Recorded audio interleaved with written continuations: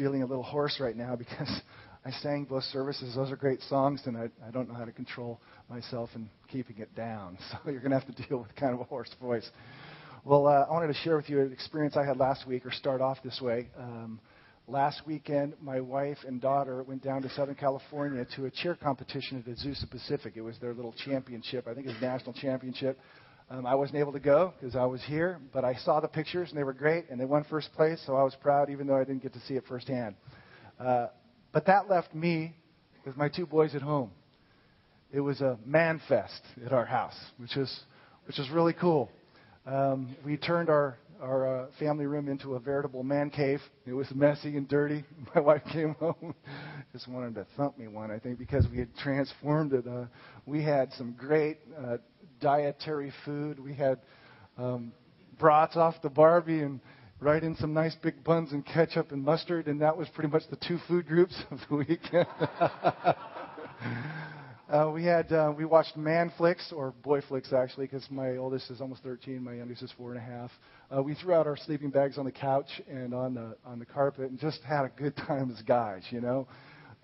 But my youngest kept asking the entire weekend during this opportune premier moment to experience mandom.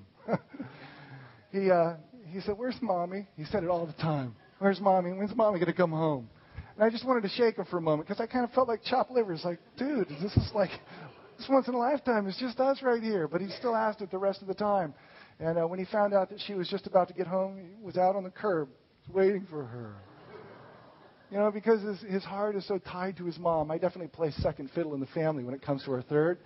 And it reminds me of when we came back from the Olympics. Because there's no way a 4.5-year-old is going to sit through 3 hours of curling. You know, it's not going to happen. He's going to bounce around and grabbing rocks and making a ruckus. Getting on TV, though, I'm sure. At any rate, we left him for 8 days. And we got back after missing him for 8 days. And we walked in the front door, stood in the hall, and I could hear his little pitter-patter of his feet. And you could hear him screaming at the top of his lungs. "Daddy, Daddy, Daddy." Then I thought for a moment, this is my moment in the sun. I play first fiddle today. And as he screamed, and the Sandberg family was taking care of him, and so they can witness that this is in fact the case, he screamed, "Daddy, Daddy, Daddy," and ran right past me. And into his mom's arms. He was screaming Daddy, but was really coming out of here, and here was Mommy. And he leapt into her arms, and he didn't want to go to anybody else. Because first in his affection is his mom. And that's cool, you know. And I look at that, and he just thinks that she's the bomb, she's the everything, you know. And what I get from that is a picture. It's a picture if I think how the Lord desires us to relate to Him. Is it the one thing we long for, the one thing we want to see more than anything else, the one thing that we enjoy, the one thing we find refuge and satisfaction in is the embrace of His love? Which is something that the men throughout the Bible experienced. They didn't just talk about, they experienced, "Your love is better than life." We've said that phrase before, and we'll say it again. Or to be able to say, you know, there's nothing in heaven that I desire or on earth more than you. That is, when it's experienced, that kind of embrace, that is what I would consider to be the sweet spot of the Christian life. That is something worth living for. When you know, not just here, but you know in your life, that God's love is better than life. That is the place to be, and when you're away from it, it's all you want to have back. And it's what I pray for and long for everybody in this church family, is for you to be able to know and say with confidence, conviction, honesty, and sincerity, "I know that His love for me is better than life, that the love of Christ transcends all other loves." To be able to say with Paul, "I would count all as lost in order that I might have Him, because He is the bomb." You know, He's the best thing in life. That's my desire. That's the greatest, I think, need in our congregation, that will care for all of the other symptoms of life, is to have a ravaging encounter and experience of all that God is for us in Christ Jesus. Then I want to talk this morning about something that keeps us from experiencing that. It's a threat. It's a danger. It's not only what keeps the unbeliever from experiencing and knowing and trusting in God, but it can also take a person who is a genuine believer and plunge them into the darkness. And that, of course, is the threat and the danger of this thing we call sin.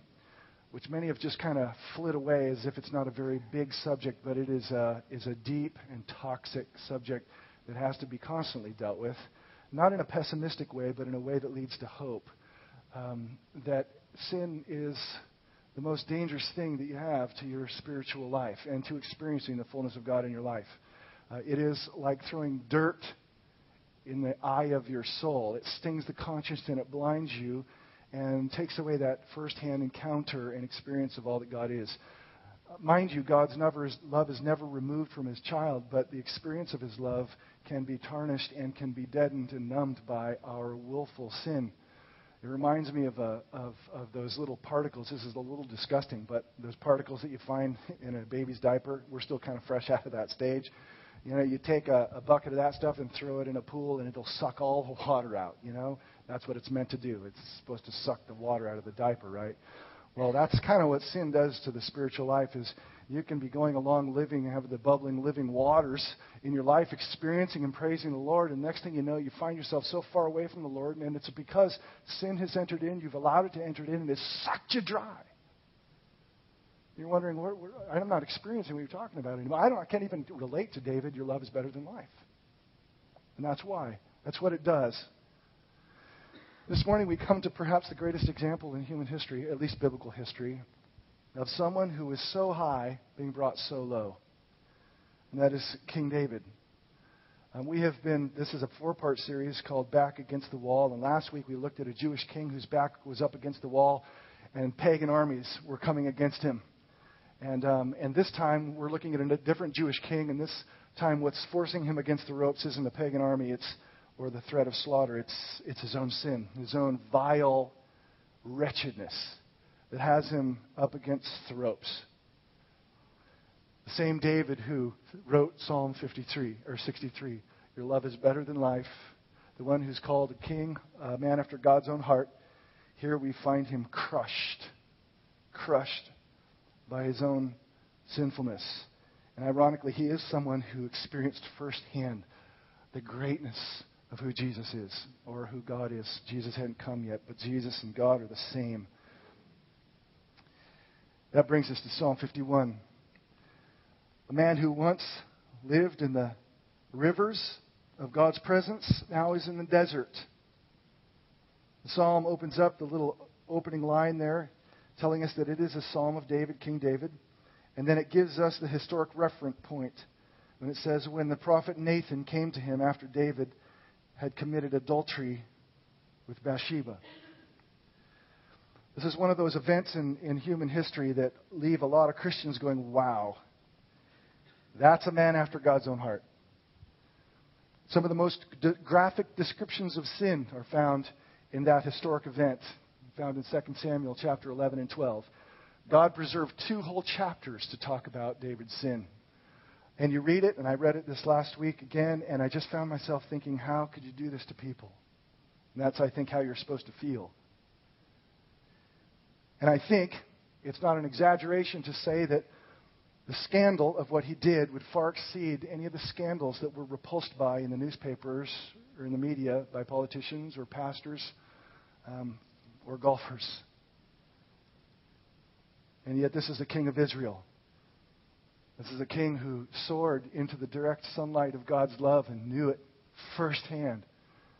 And now finds himself in the icy depths, crushed by his own guilt and repulsed by who he is. In this psalm, he tells us, or gives to us, his confession. And I believe it's preserved for us for 2 primary reasons. One, to show just how amazing God's grace and mercy are.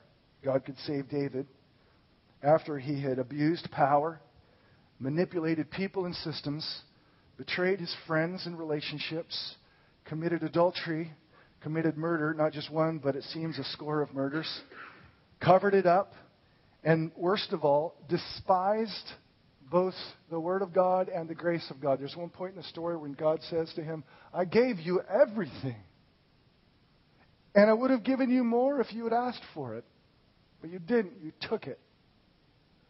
So he despised the name of the Lord, which was his deepest sin. So one purpose of this is to show just the level and depth of God's love, but another purpose for it is to show people like us the way back. The way back into the sunlight. Back to the sweet spot of the Christian life. Now, he takes us in two particular different directions. And now let me just stop for a second and acknowledge something. And that is, some of you in here are going to feel David directly.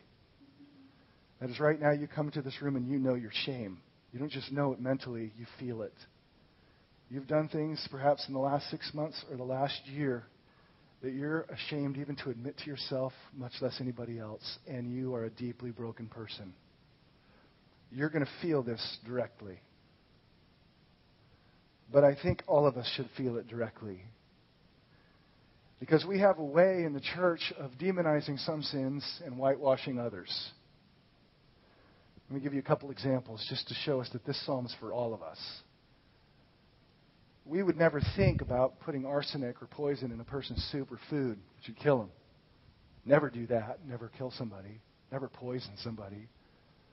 But we don't have a real hard time opening our lips against someone who has hurt us and poisoning the minds and people of God so that there is division. And we no longer have no problem physically, or wouldn't want to physically poison, but to relationally poison people. Quite frankly, I think I would prefer arsenic to the poison of gossip and slander. Because at least arsenic sends me to heaven. It isn't going to produce long-term suffering.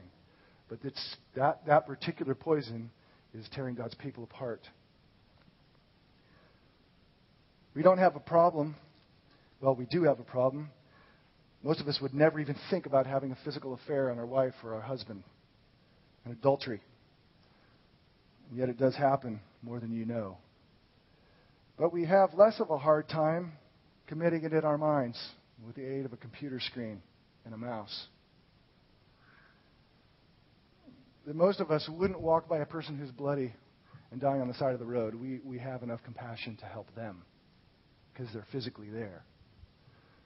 But we don't have as hard of a time allowing the neighbor who lives right next door to us float down the wide road of destruction to their eternal peril. That is to say, we have selected out some sins and said these are terrible. Meanwhile, a whole bunch of others have been whitewashed. And I think, quite frankly, let's cut through the self-righteous garbage and recognize that this psalm is for everybody here. The church of today has been paralyzed by her sin. She is up against the wall. And I think David, someone who has been there, shows us the way back. And he's going to take us in two directions, and both of these are absolutely necessary, and they must be in this particular order. To make it simple, it's the direction of faith and repentance. Nothing new to any of you, but I hope that as I unfold this, as David unfolds it in his psalm, that it will give you new light and new motivation.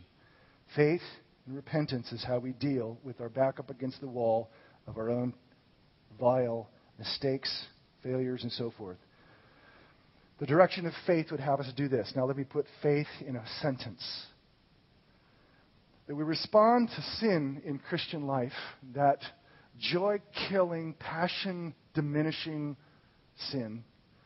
We respond to it by casting ourselves completely on the comprehensive supply of God's gracious love. Now let me say that again and try and wrap your mind around it, because there's some important words. This is what faith does when you're backed up against the wall and you're disgusted at yourself.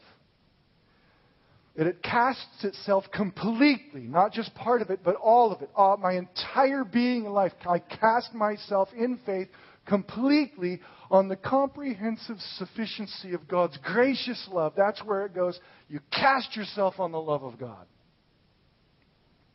That's what faith does. And that is the first and primary response. Verse 1. Just so you know, I think verse 1 is kind of the spring, and the rest of the passage flows out of it. That it is the beginning point, the root. It begins and says, in this state, in the bottom of a hole, crushed by his own guilt, alone, have mercy on me, O God, according to your unfailing love, according to your great compassion. That's what he looks to first, Lord, in your mercy. Your mercy which is according to your unfailing, never retracting, never diminishing, never quitting love. That's what I'm banking on. That's what I'm looking at. That's what I'm casting my soul and my life on, is upon the nature of your unfailing love. Now let me at this point make two observations that I hope will orient you to how important unfailing love is in the Scripture and to David, and it should be to us. That those two words that we have translated unfailing love translate one Hebrew word, which some of you are familiar with, called chesed. In my estimation, and the estimation of many, it is the singular most important word in the entire Bible as to how God relates to his people. It's translated here in the NIV, unfailing love. You need a couple words to translate it. It's so deep. The ESV translates it steadfast love. But it has to do with the gracious and merciful and compassionate character of God's love for his people. It is kind of what Jonah was afraid of when he went to Nineveh. And he said, I don't want to go there and preach because I know you're a God of chesed. Your love is compassionate and merciful, and you're actually going to forgive those clowns. That's the single most important word in terms of God's relationship to us. The New Testament picks up the same idea but uses a different word, and it's the word grace. I don't think those two are different things. They are the same. When Paul says, for it is by grace that you have been saved, he's talking about this love that has always been. The unfailing, steadfast, gracious, and merciful love of God that he has always had for his people. And that's what produced the cross, and that's what gives the Spirit. So what David pleads for on the basis of is the same thing Paul looked to, the grace by grace and grace alone. I think you could retranslate verse 1, and I don't think David would have a hard time with it if you said, or Paul, if you said, have mercy on me, O God, according to your unfailing grace. That is the first response as he casts himself upon the gracious character of God's love. Grace, that's the only thing I have to bank on. That's it. And that is, I believe, the first and primary response of faith. In any context, much more here with sin. And the second observation is this, that here, this is the second king we've looked at with his back against the wall. And I want you to see that both of them respond exactly the same way and look to the same tower. Jehoshaphat is facing impending slaughter, and how does he respond? He calls out in a prayer of faith, and he looks to what? He looks to the steadfast power of God's love.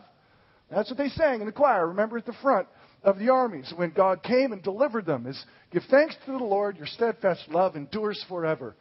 Here David is pressed also, but now it's not the pagan armies, it's his own sin, but he has the same response. He gets on his knees, he calls out in faith, and he casts himself on the same tower.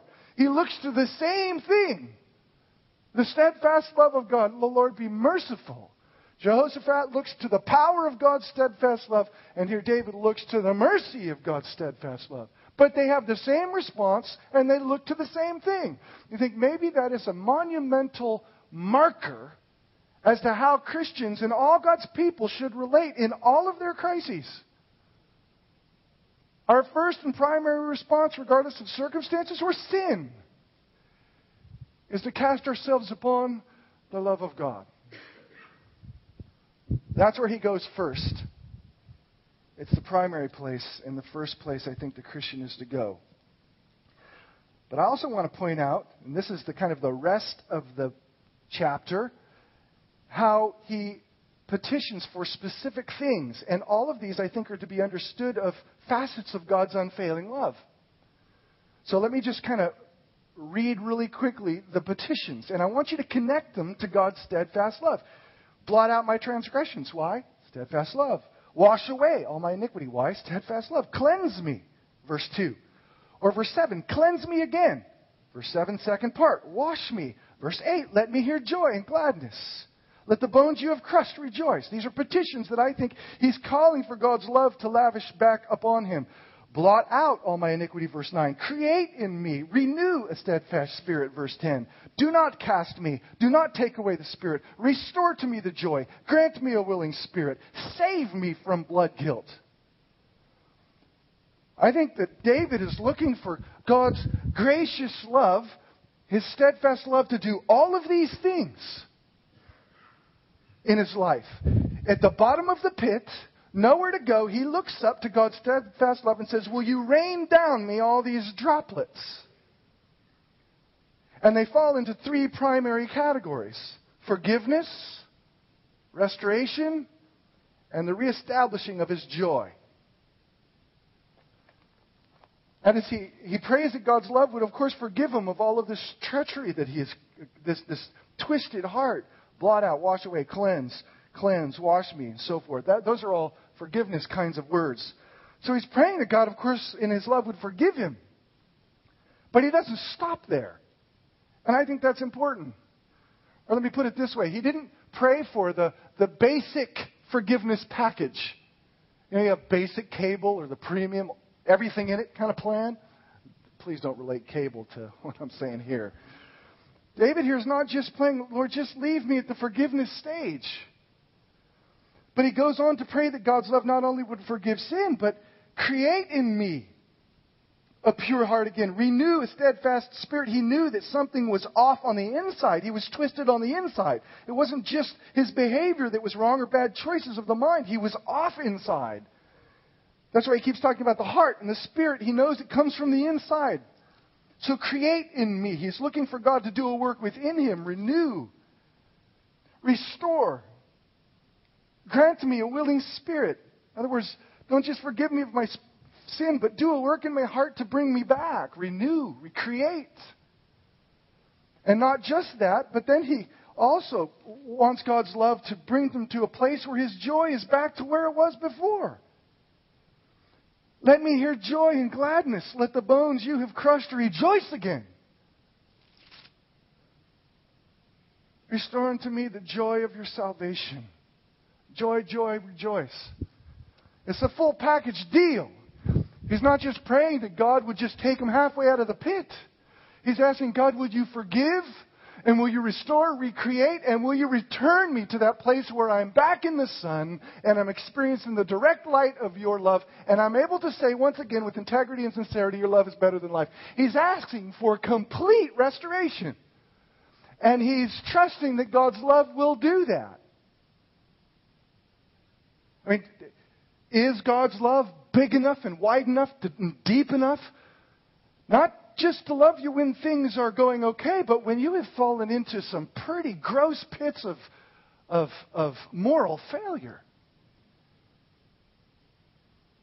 This testifies that even David in this pit experience still has faith to trust that God's love was big enough and gracious enough to even bring him from the bottom right back up into the sunshine. That's what he's praying.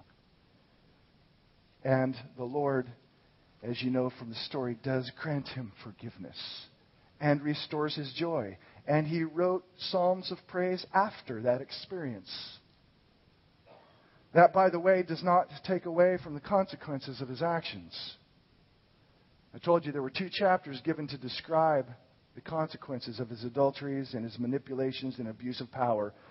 But then God saw fit to give another 8 chapters after that to talk about the tsunami of devastation he caused his wife, his family, his kids, and his nation.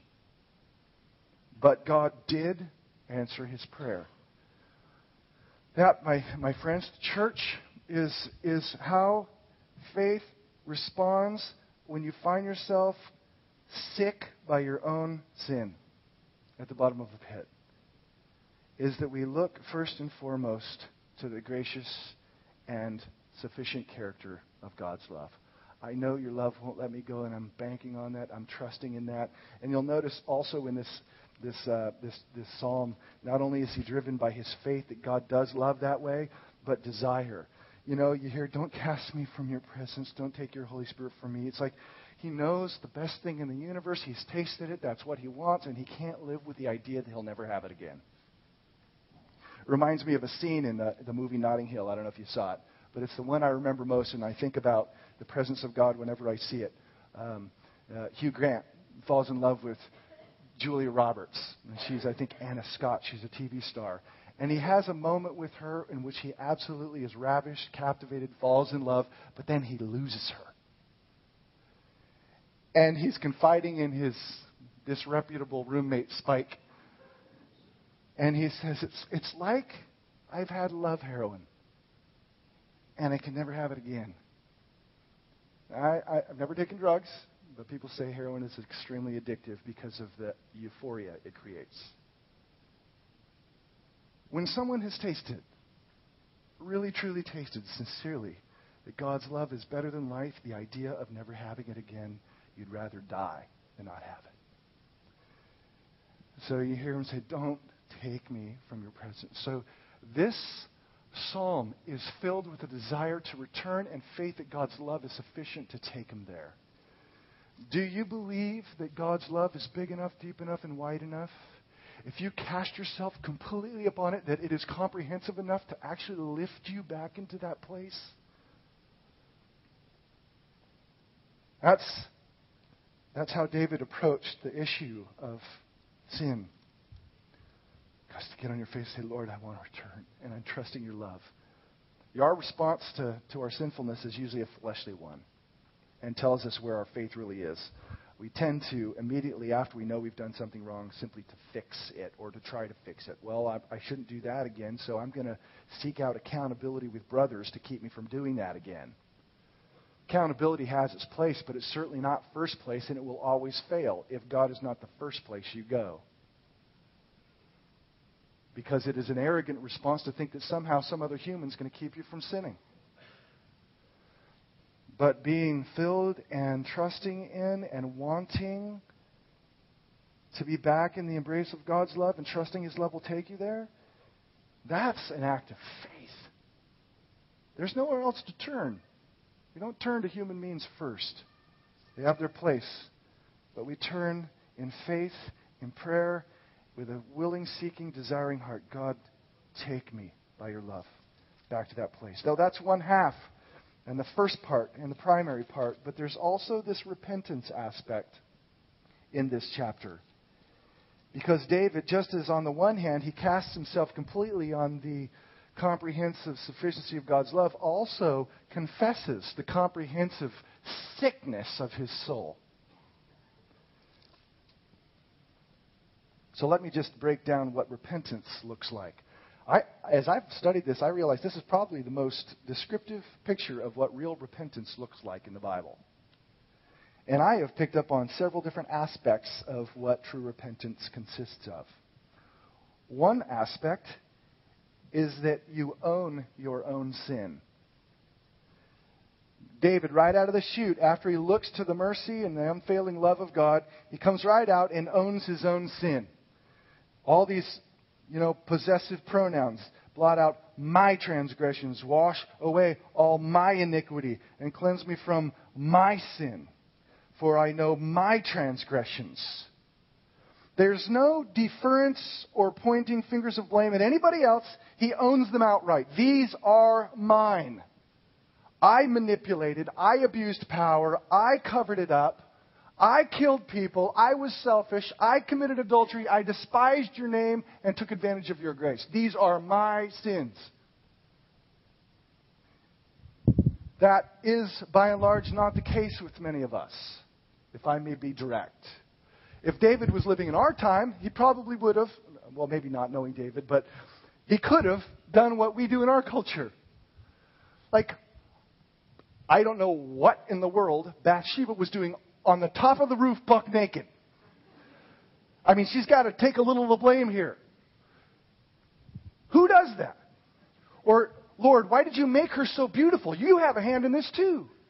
Or why did I have to go up on the roof precisely at that time when everybody else is away and her husband's away and she be naked? I mean, you could think of 1,000 different justifications as to why he did what he did. He could say, you know what? I was the youngest of 8 sons. I never got love from my father.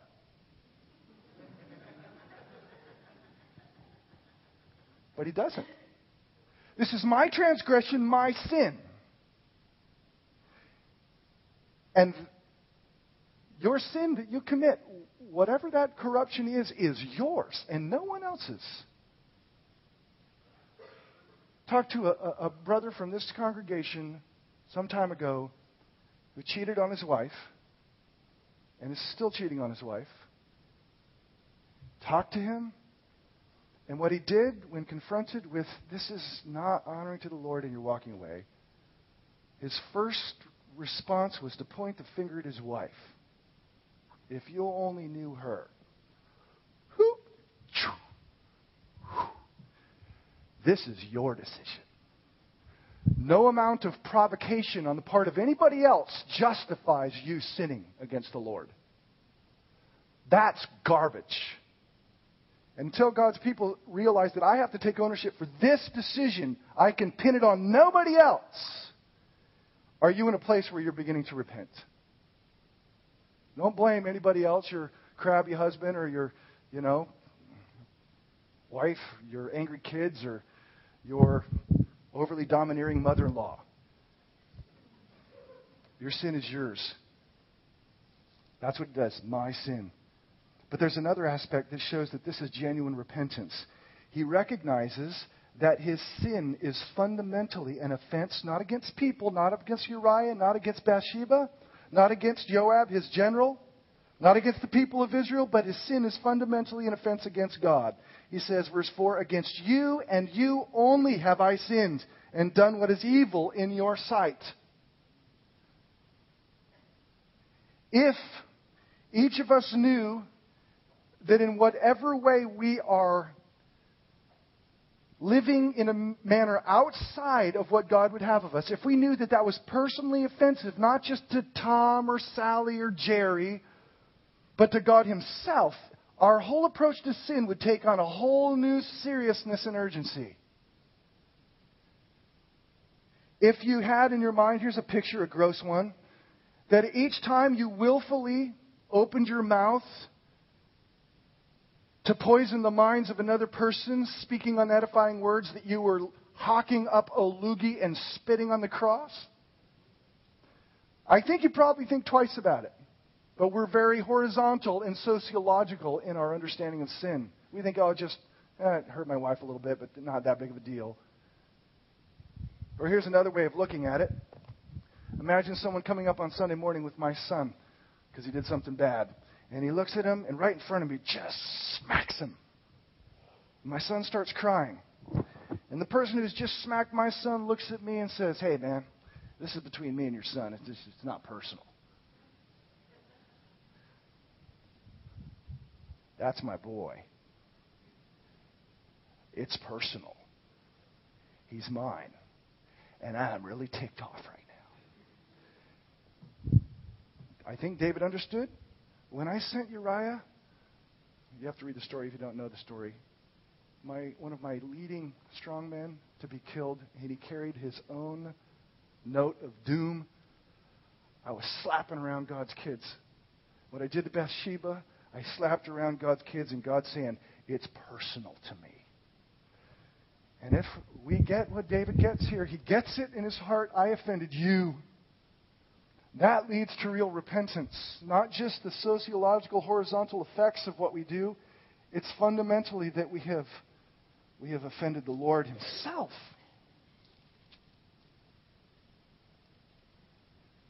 So he takes ownership for his sin. He knows fundamentally it's an offense against God. He acknowledges that he deserves punishment. That's the second half of verse 4, so that you are proven right when you speak and justified when you judge. He knows that if God slammed down the gavel saying guilty and worthy of hell, that He would say, yes, you're true and you're right and just. Imagine just owning up to one's own guilt. A guy who runs over a little old lady at the side of a street because he's just slammed drunk. And he stands up before the jury and says, let's just stop this right now. I did it.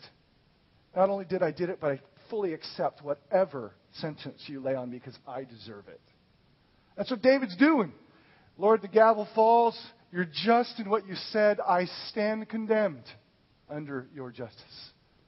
So he's owned his own sin. He knows it's fundamentally against God. He accepts the justice of it. It's all part of repentance. But then he goes even further and acknowledges that the whole of his life has been broken by sin.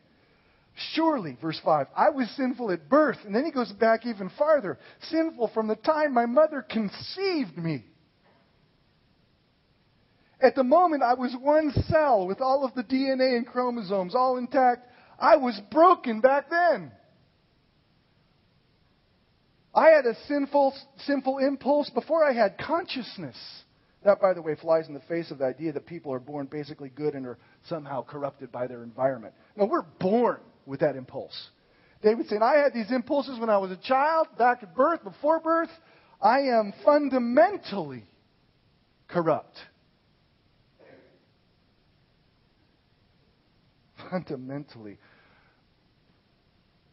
Parker, we are not sinners because we sin. Though that could be said to be true as well. We sin because we're sinners. Sin is not just a choice of the mind. It's a condition of the soul. And that's what he's saying. And all of us have these same impulses, the same terrorist wanting to hijack your attitudes, your decisions, your life, your time. Just like David, it's there, wanting to drown you and destroy you. He acknowledged it was always there. Always there. So this is, his confession is complete. He's not saying, hey, I was good some of the time, though. He's acknowledging from my birth I was twisted. From conception I was twisted. So he says his confession is full. His repentance is full. But there's one final thing that I think is really important to notice, and that is that he was also broken by it. Inwardly broken. The sacrifices of God are a broken spirit, a broken and contrite heart. That's the time when you are sincerely in your heart, you weep over your brokenness and what you've done. That there is a genuine sadness that overcomes your soul. That there is a sense that I am not what people think that I am. I am a broken person, flawed person. And there is this inward remorse. And what makes that a godly remorse versus an ungodly remorse is he's taking ownership for his own sin. He knows fundamentally it's against God. He knows that sin is an impulse that is in the fabric of his being. And he has confessed it, and now he is broken over it. This is a picture of what repentance looks like. And if God was to bring each and every one of us to this place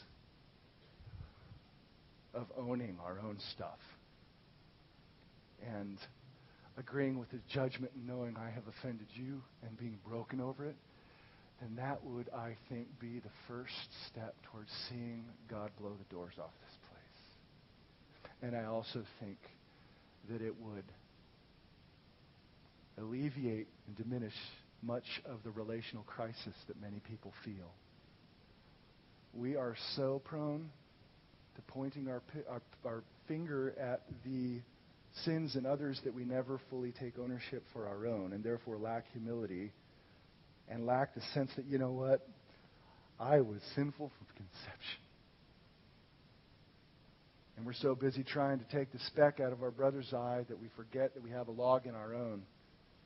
And as a result, conflict emerges. I just really firmly believe that if each person in here looked to their own life and heart and where they're at and took serious ownership of their own sin in the ways that I just said or David just said, knowing this is between you and God, you have offended him, take ownership for it and confess it and ask that he breaks you of it, then I think there would be so much healing that would happen in marriages and in the conflicts between friends. As I take ownership for my sin, and I will, that's where I'm going to spend most of my time. But that sounds pessimistic, but it's not. Because all the while we are looking in hope. We're looking in hope, casting ourselves completely on the fact that God loves us. His love is big enough, merciful enough, deep enough, wide enough to carry us back into the sunlight. So we repent in hope that we will rediscover what it's like to taste that the love of God, the love of Christ is better than life. So we look to the cross. We look to the place where God has has loved us and where he has poured out his life for us. But I wanted to end. Those are the two ways of repentance here, is casting yourself upon the gracious love of God and coming completely clean in confession, comprehensive flaws of our lives. That's repentance. I would like to close this time in a time of question and answer prayer. I want to ask you some questions, and I want you to think about them and try and answer them for yourself. Then I'm going to ask you to pray, and then I will pray.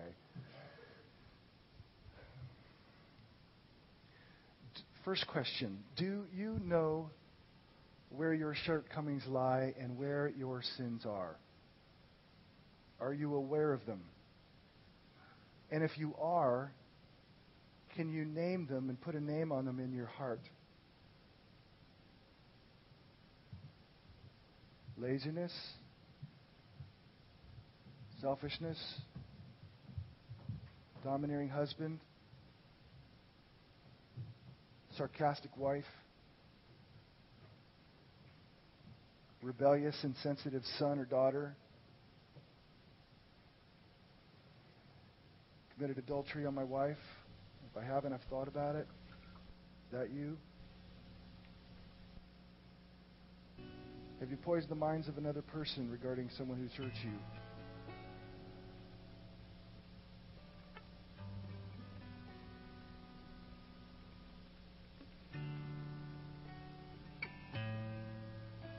Are you serving the Lord?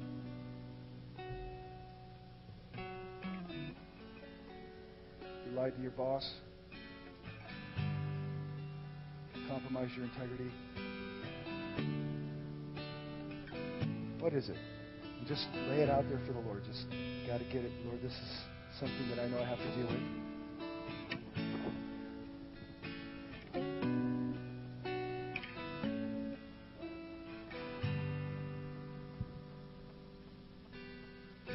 Secondly, are you broken by it? Or are you tolerant of it? Are you broken by the fact that you're sitting between you and God and He's the one who is the offended one? That you have dishonored His name and so do you know it, and are you broken over it? And if not, will you pray, Lord, will you break me? Bring me to my knees in my heart. Help me to know, as David did, that I am in desperate need of you. And if it wasn't but for the grace of God, I could not even stand here. So pray that He breaks you. Pray that He brings you to that place of godly remorse and sorrow for your own sin. No one else is just yours.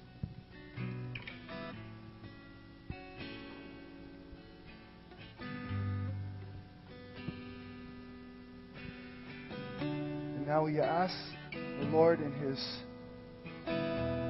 immeasurable greatness of love, will you ask Him, Lord, forgive, cleanse me, but also renew and recreate my inner life. Renew a right spirit in me. And not just that, but will you restore the crushed bones you have broken and rejoice in me once again. Bring me full back into the sunlight of knowing firsthand your love is better than life. You pray that?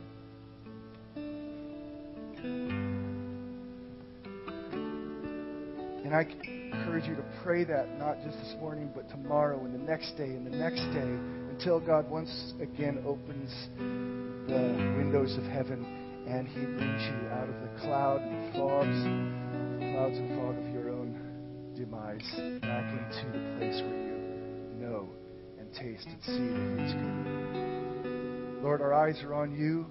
We confess that we can't even of our own selves, our own strength, deliver ourselves from our own corrupted hearts. We know that you have given us a new heart in Christ, but that new heart is your heart. And so we look to you to strengthen us and to work in us, to break us of sin, but also to give us a deep, profound confidence and faith in the supremacy and the comprehensiveness of your love. Let your love penetrate once again. We call out to you, O Lord. We look to the cross. We look to the place where love came down, the place where we come broken, but receiving the newness of your love. In Christ's name I pray. And all God's people